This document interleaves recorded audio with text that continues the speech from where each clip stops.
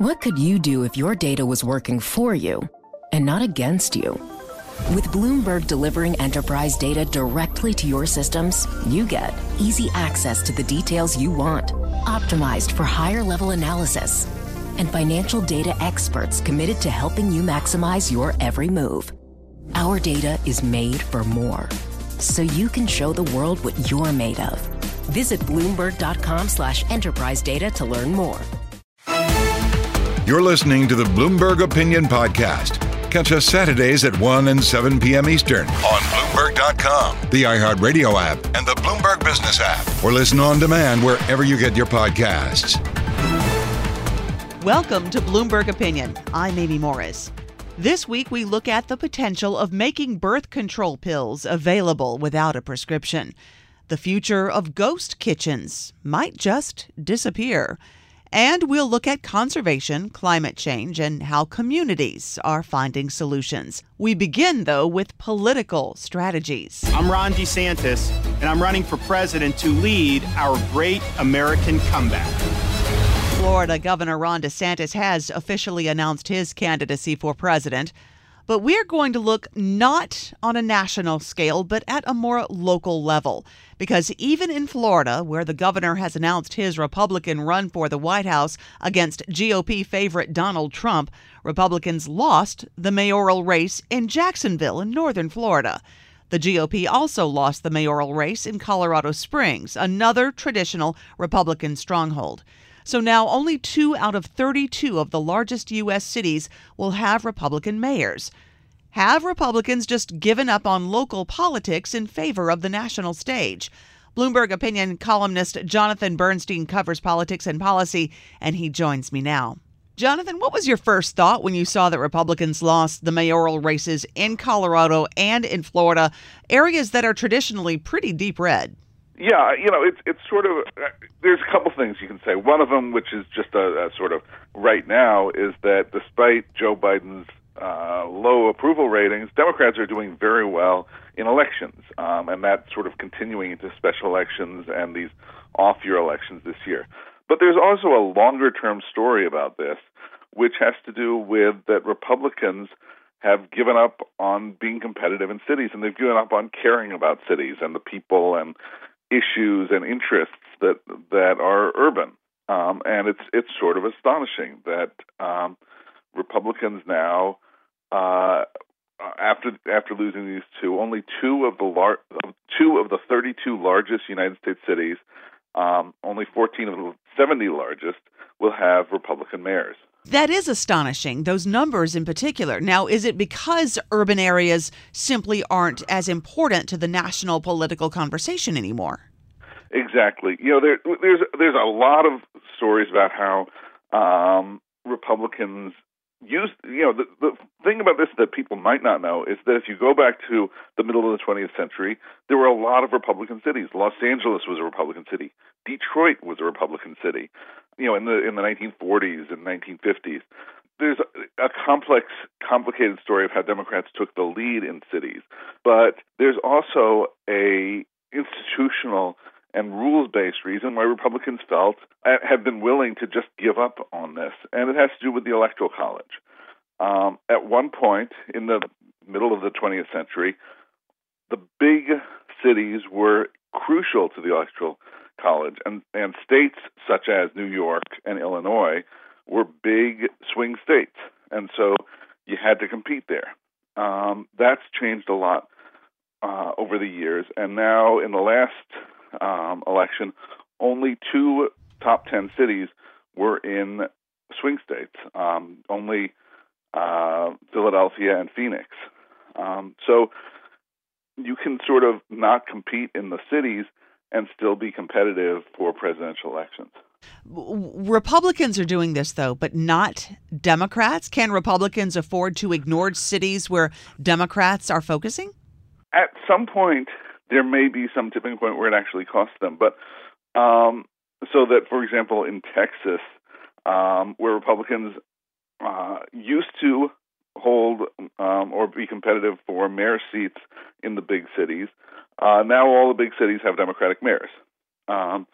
That's part of why Texas could eventually become a much more competitive state because Republicans don't have anything to say to people who live in cities. They don't have any policies. They don't have anything really.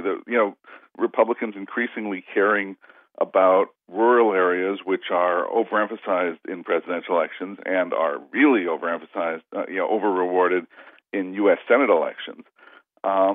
Just don't have, is there an urban policy that Republicans have? Not really. Now, let's talk a little bit more about the Electoral College, because I grew up a political junkie, and that was where you won the delegates. That's where you won the Electoral Colleges in the cities. That's how it used to work. What is the X factor? What changed? A lot of it, there's a whole bunch of different pieces to it. One is that there just are fewer swing states than there used to be. And as far as I know, and some political scientists have looked at this, and I don't think they've ever concluded anything except that it's sort of coincidence. It just happens that there was a period of time where a whole bunch of states were very closely contested, and now less so. And there were times in the past, we had a period of time where the entire South was not competitive in presidential elections. So if you go back sort of 150 years, there were very few states that were competitive. And then in the course of the 20th century, we wound up having a whole bunch of competitive states, including a whole bunch of big competitive states. And the Electoral College tends to reward states in numbers. Let me sort of go back. Okay. In basic numbers, people will say, well, the Electoral College rewards small states because the formula for the Electoral College is the number of House seats and the number of Senate seats you have, so that, if you have 10 House districts, you get 12 electoral votes for your 10 House seats plus 2 senators. And because the Senate is, each state has the same weight, so that Wyoming has the same 2 senators that California has, that over-rewards Wyoming. But in fact, you notice very, very few presidential candidates campaigning in Wyoming because it has 3 electoral votes, and who cares? And even a fairly close electoral college state, like, say, New Hampshire or Maine, that's a small state, you don't get a whole lot of attention from presidential candidates because the states that really are advantaged by the Electoral College are big, close states. So, Florida and Ohio in relatively recent elections got a huge amount of attention. Now that those are a little less competitive, Pennsylvania, Georgia, Arizona, Minnesota, all pretty big states, are the ones that get the attention. But it happens that, with the exception of Philadelphia, most of those don't have big cities in them. And that seems to be sort of just coincidence of how the votes happen to stack up. It's not like by design or, a deliberate attempt by anybody to make it turn out that way. But it just happens that we don't have a whole lot of big cities in the competitive states. I'm curious about the concept of tribalism, entrenched electorate. If people are on a side, that is the side they are on. You are not going to change their mind. Is this a factor? To some extent, yes. We do have more partisan voting these days than there was 50, 60 years ago. And so it means that, if you have a group that votes strongly for one party, it doesn't really pay the other party to bother with that group because they're so strongly entrenched. That's always sort of been part of how politics works anyway.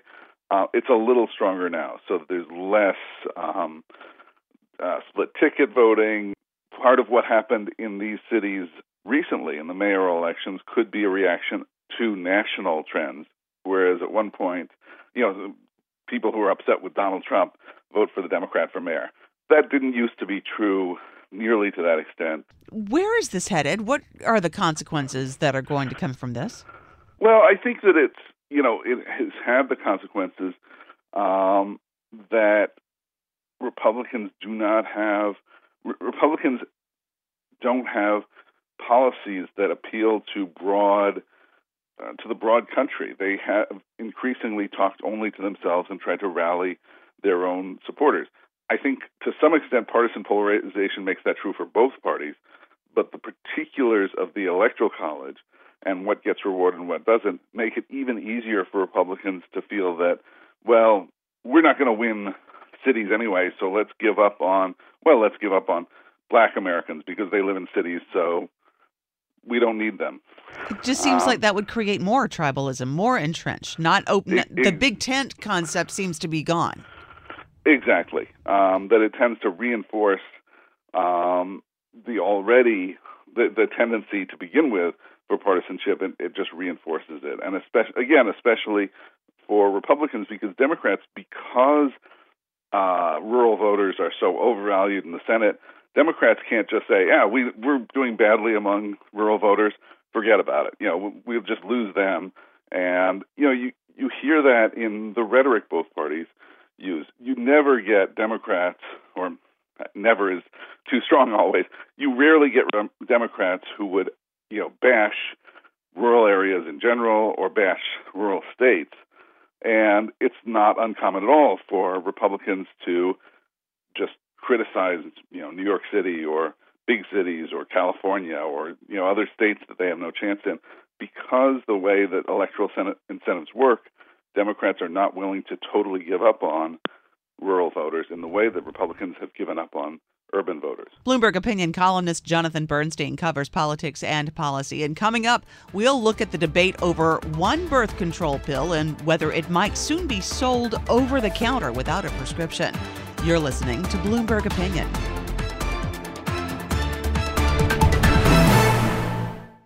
The countdown has begun. This May, 1,000 global leaders will gather in Doha for the Qatar Economic Forum powered by Bloomberg, held in conjunction with our official partners, the Qatar Ministry of Commerce and Industry and Media City Qatar, and premier sponsor QNB. Join heads of state, influential ministers, and leading CEOs to make new connections and gain unique insights. Learn more at QatarEconomicForum.com.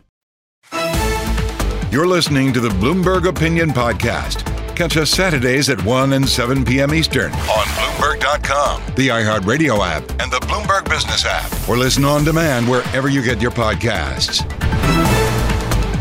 You're listening to Bloomberg Opinion. I'm Amy Morris. In South Carolina, senators passed a bill banning abortions after 6 weeks of pregnancy. The governor says he'll sign it, but women in the South Carolina Senate have spoken out against it across party lines, including independent Senator Mia McLeod. It's so disheartening to think that 41 men in this body can make decisions for women and girls that will impact women and girls across our state for generations to come. And it's not just South Carolina. More states are considering similar bans. Meanwhile, access to contraception can be harder than necessary. But now a panel of independent advisors to the Food and Drug Administration have unanimously voted in favor of approving over-the-counter availability for a birth control pill called Opill. The panel has made its recommendation, and now it's up to the FDA. We get more now with Lisa Jarvis, a Bloomberg opinion columnist who covers biotech, healthcare, and the pharmaceutical industry. Okay, Lisa, how would this work? An over-the-counter birth control pill. Would you need a physical exam? Would you need to be under a doctor's care? How does this work? Yeah, I think the idea is that we have decades of safety data on birth control, and in particular, this type of birth control, which is a progestin-only pill.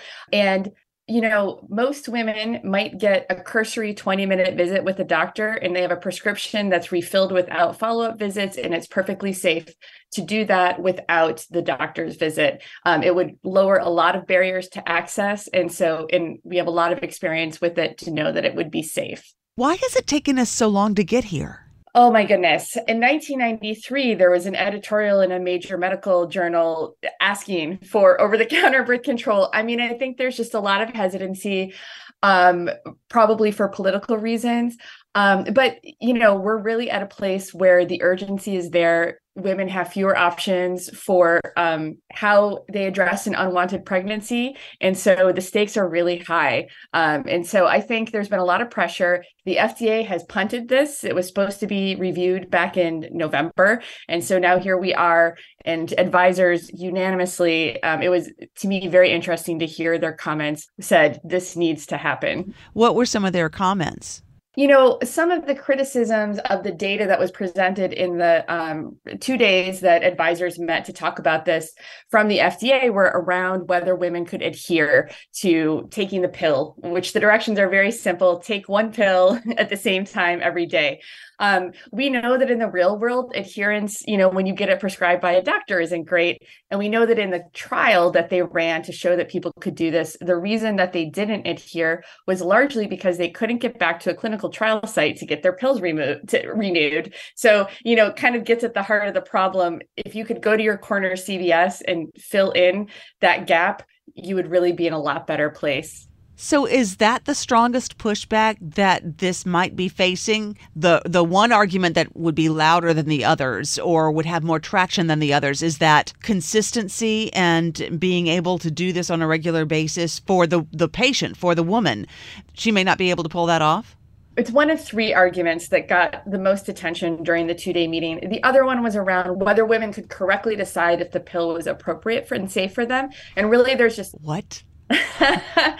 Well, really, there's just one group that would have a risk of this particular kind of pill, and that is women who have a history of breast cancer. Sure. It would be contraindicated. It could potentially help the cancer come back.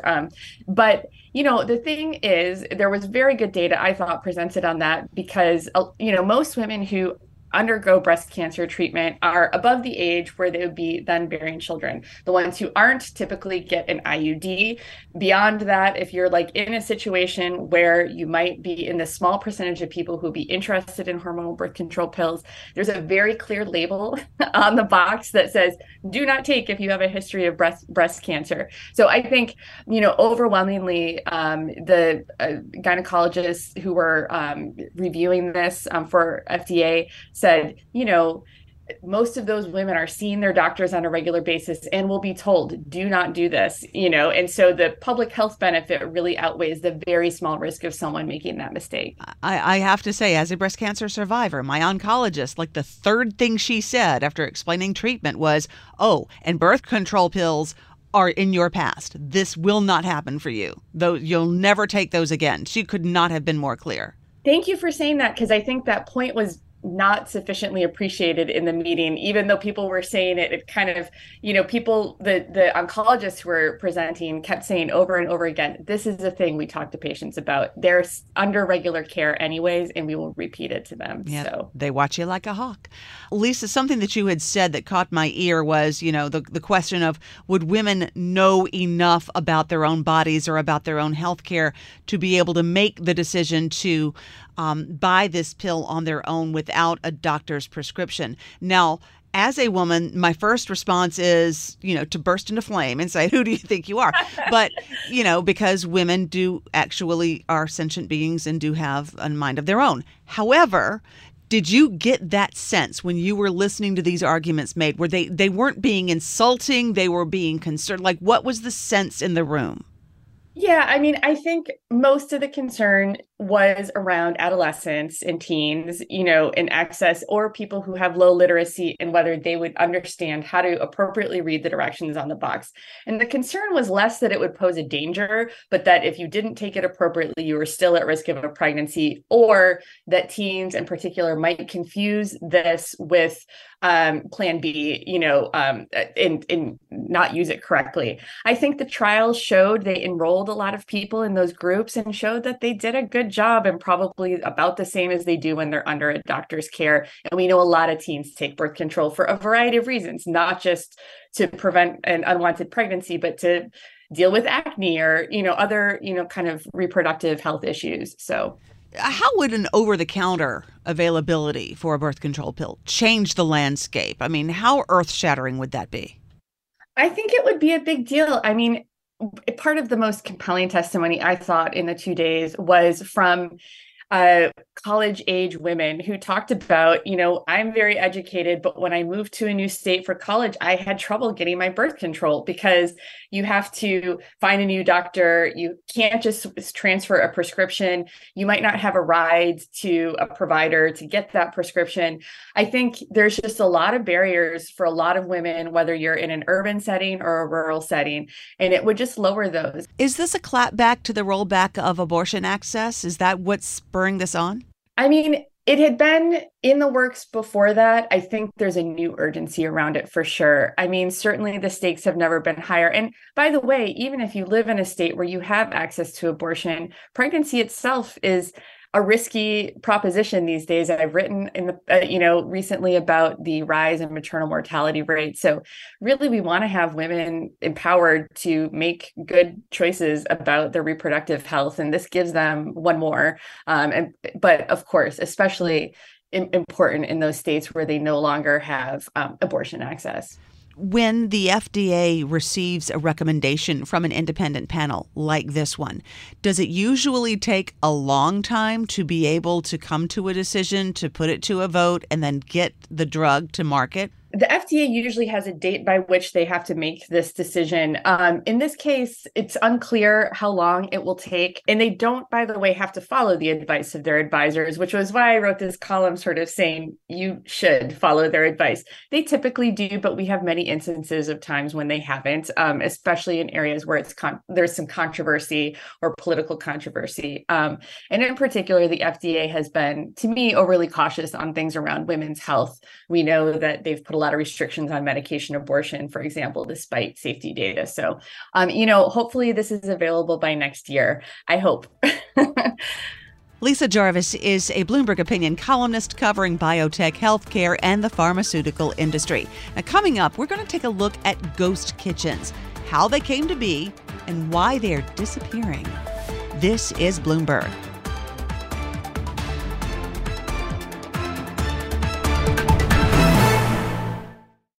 Collaborate for a greener future at the Bloomberg Green Festival, a groundbreaking celebration of the thinkers, doers, and innovators leading the way. From design and culture to technology, science, and entertainment. Hear from inspirational speakers and immerse yourself in climate solutions. July 10th through 13th in Seattle. Title sponsor, Amazon. Official airline, Alaska Airlines. Get 20% off using promo code radio20 at bloomberglive.com/greenfestival. You're listening to the Bloomberg Opinion Podcast.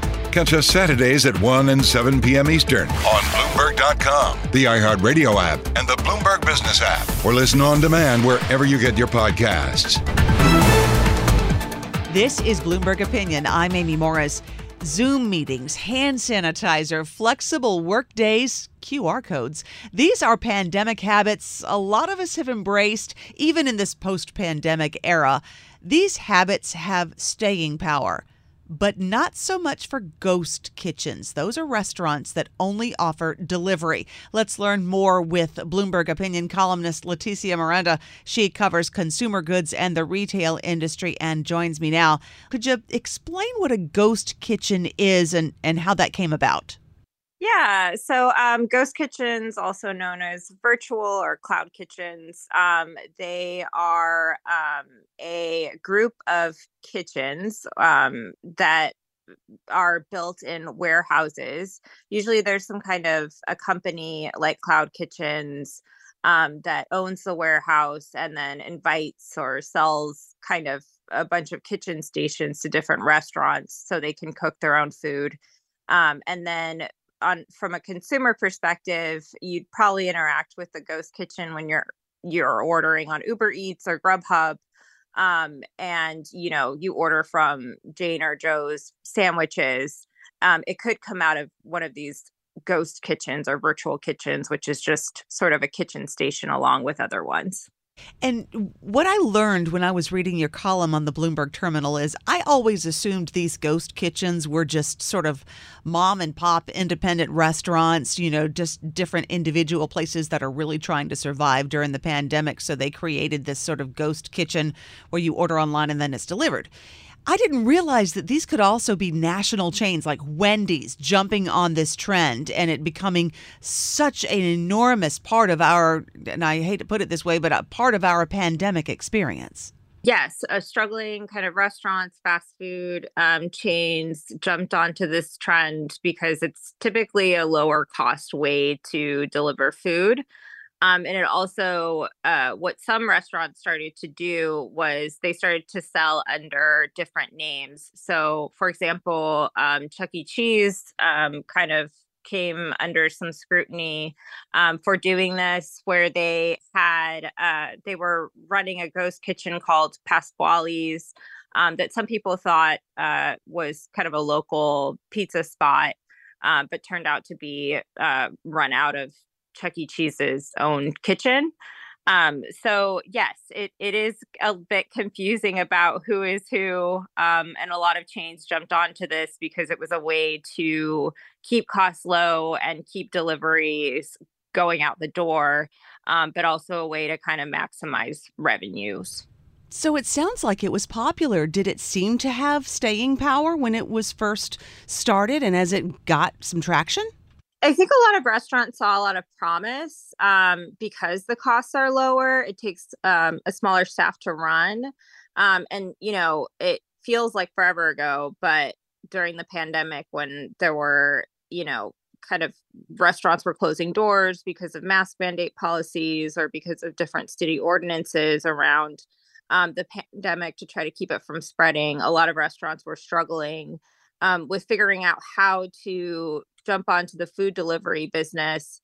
So this was kind of a way for large chains, which were struggling as much as the smaller businesses, to figure out how to keep the lights on, even while people weren't coming in to dine. What is the advantage for a business to have a ghost kitchen versus the advantage for a business to have people coming into the door as patrons?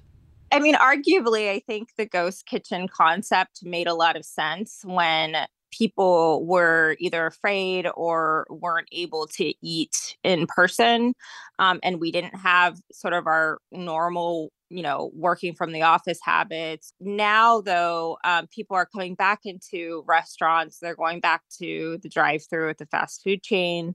And so that a lot of companies are seeing that it's a lot more profitable to go back to kind of that traditional dine-in experience, that traditional drive-through experience, rather than invest in a ghost kitchen that only offers delivery, whereas now, because people are coming back to restaurants, you can have them dine in and you can offer delivery. So you're kind of maximizing the value of that real estate space.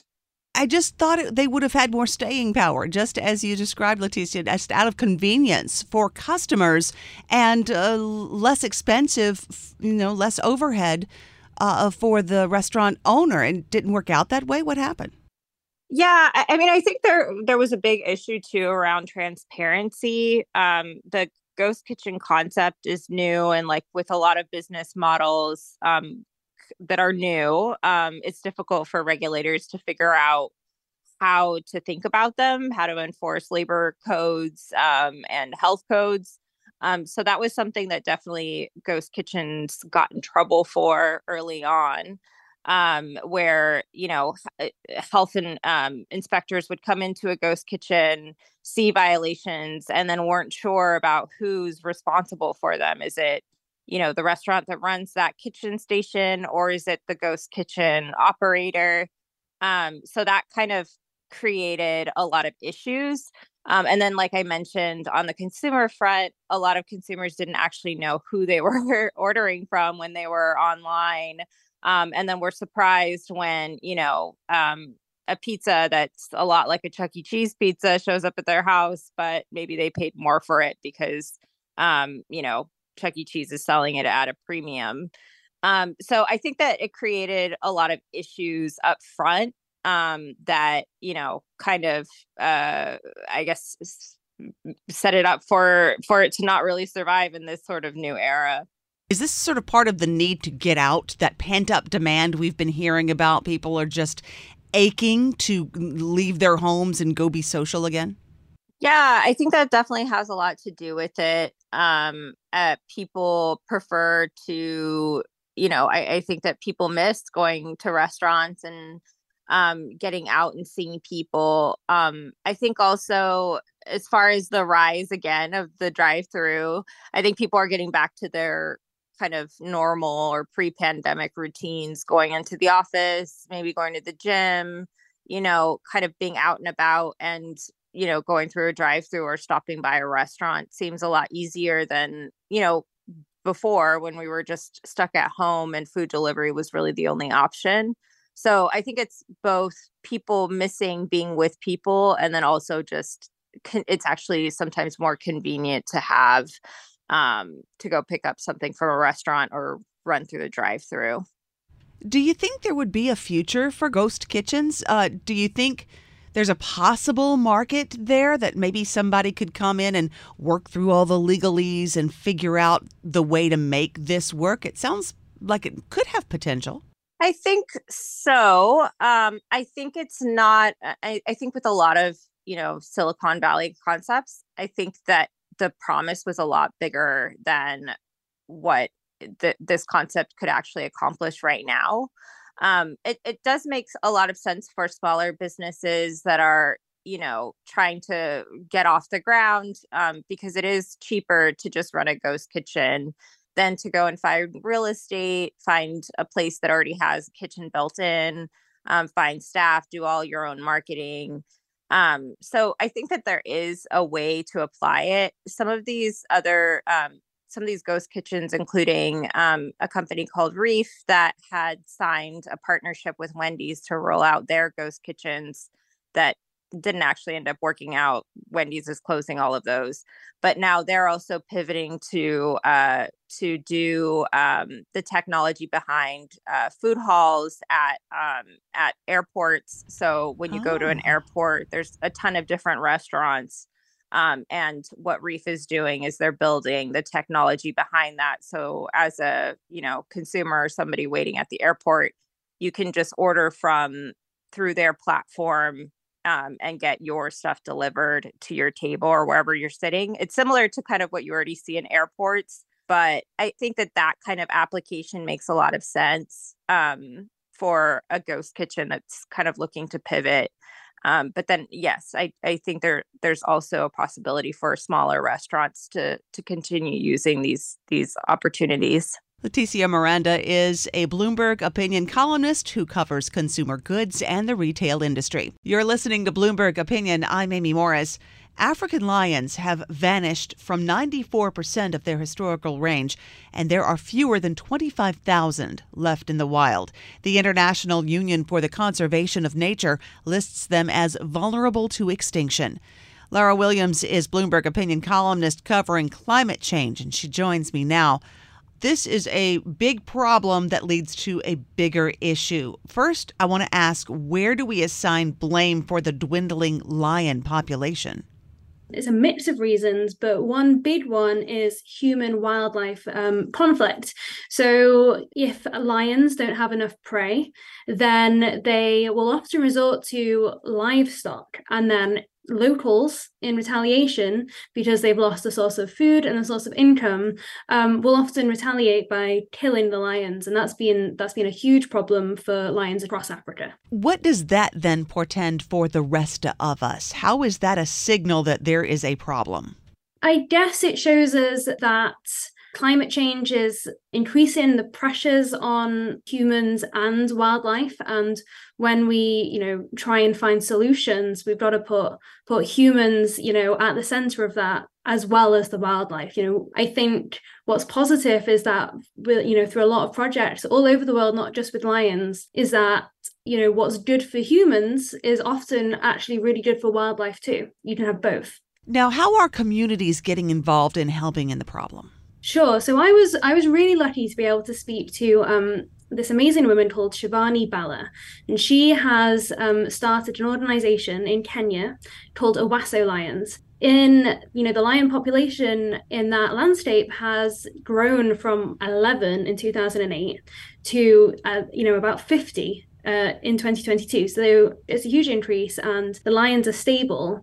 And I think what was really noticeable is that rather than working against or apart from those who were killing the lions, as you might imagine, she was working closely with them. She works with a group of people called the Zamburu people. Mm-hmm. And one of the warriors who would often actually, they hated lions, but he came up with the idea for a program called Warrior Watch, where the Zamburu warriors, who have this traditional role in protecting the community, they go out and they track the lions, and then by tracking the lions, they're able to tell the herders where to stay away from, to keep their livestock out of harm's way. And that means that the lion population is safe, the livestock is safe, and attitudes to lions have really improved over the course of this program. Are you finding in your research that more of these community-centered projects are starting to crop up now as people find more solutions? Yeah, so every year this charity in London awards money to conservationists all over the world. And I got to speak to some of them, and, they're putting community at the heart, of their work, like everywhere. So I spoke to somebody running a project in Madagascar. And, part of that is not only education, but giving people sustainable livelihoods so that they can lift themselves out of poverty and also work to protect, the forests and the animals within those forests that are so valuable. Are the projects that you are watching, those that have been cropping up that have the community as the center, do they have a future? Are they sustainable? Do they have traction? Yeah, I absolutely think they do. Lots of people, they're getting support from charities like the Whitley Fund for Nature.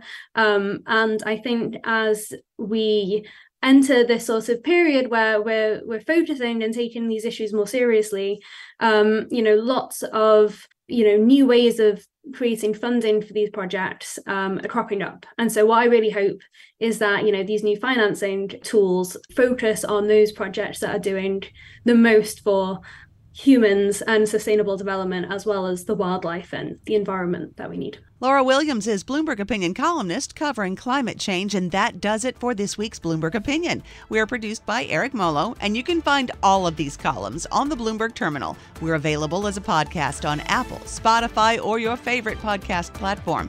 Stay with us. Today's top stories and global business headlines are coming up. I'm Amy Morris. This is Bloomberg.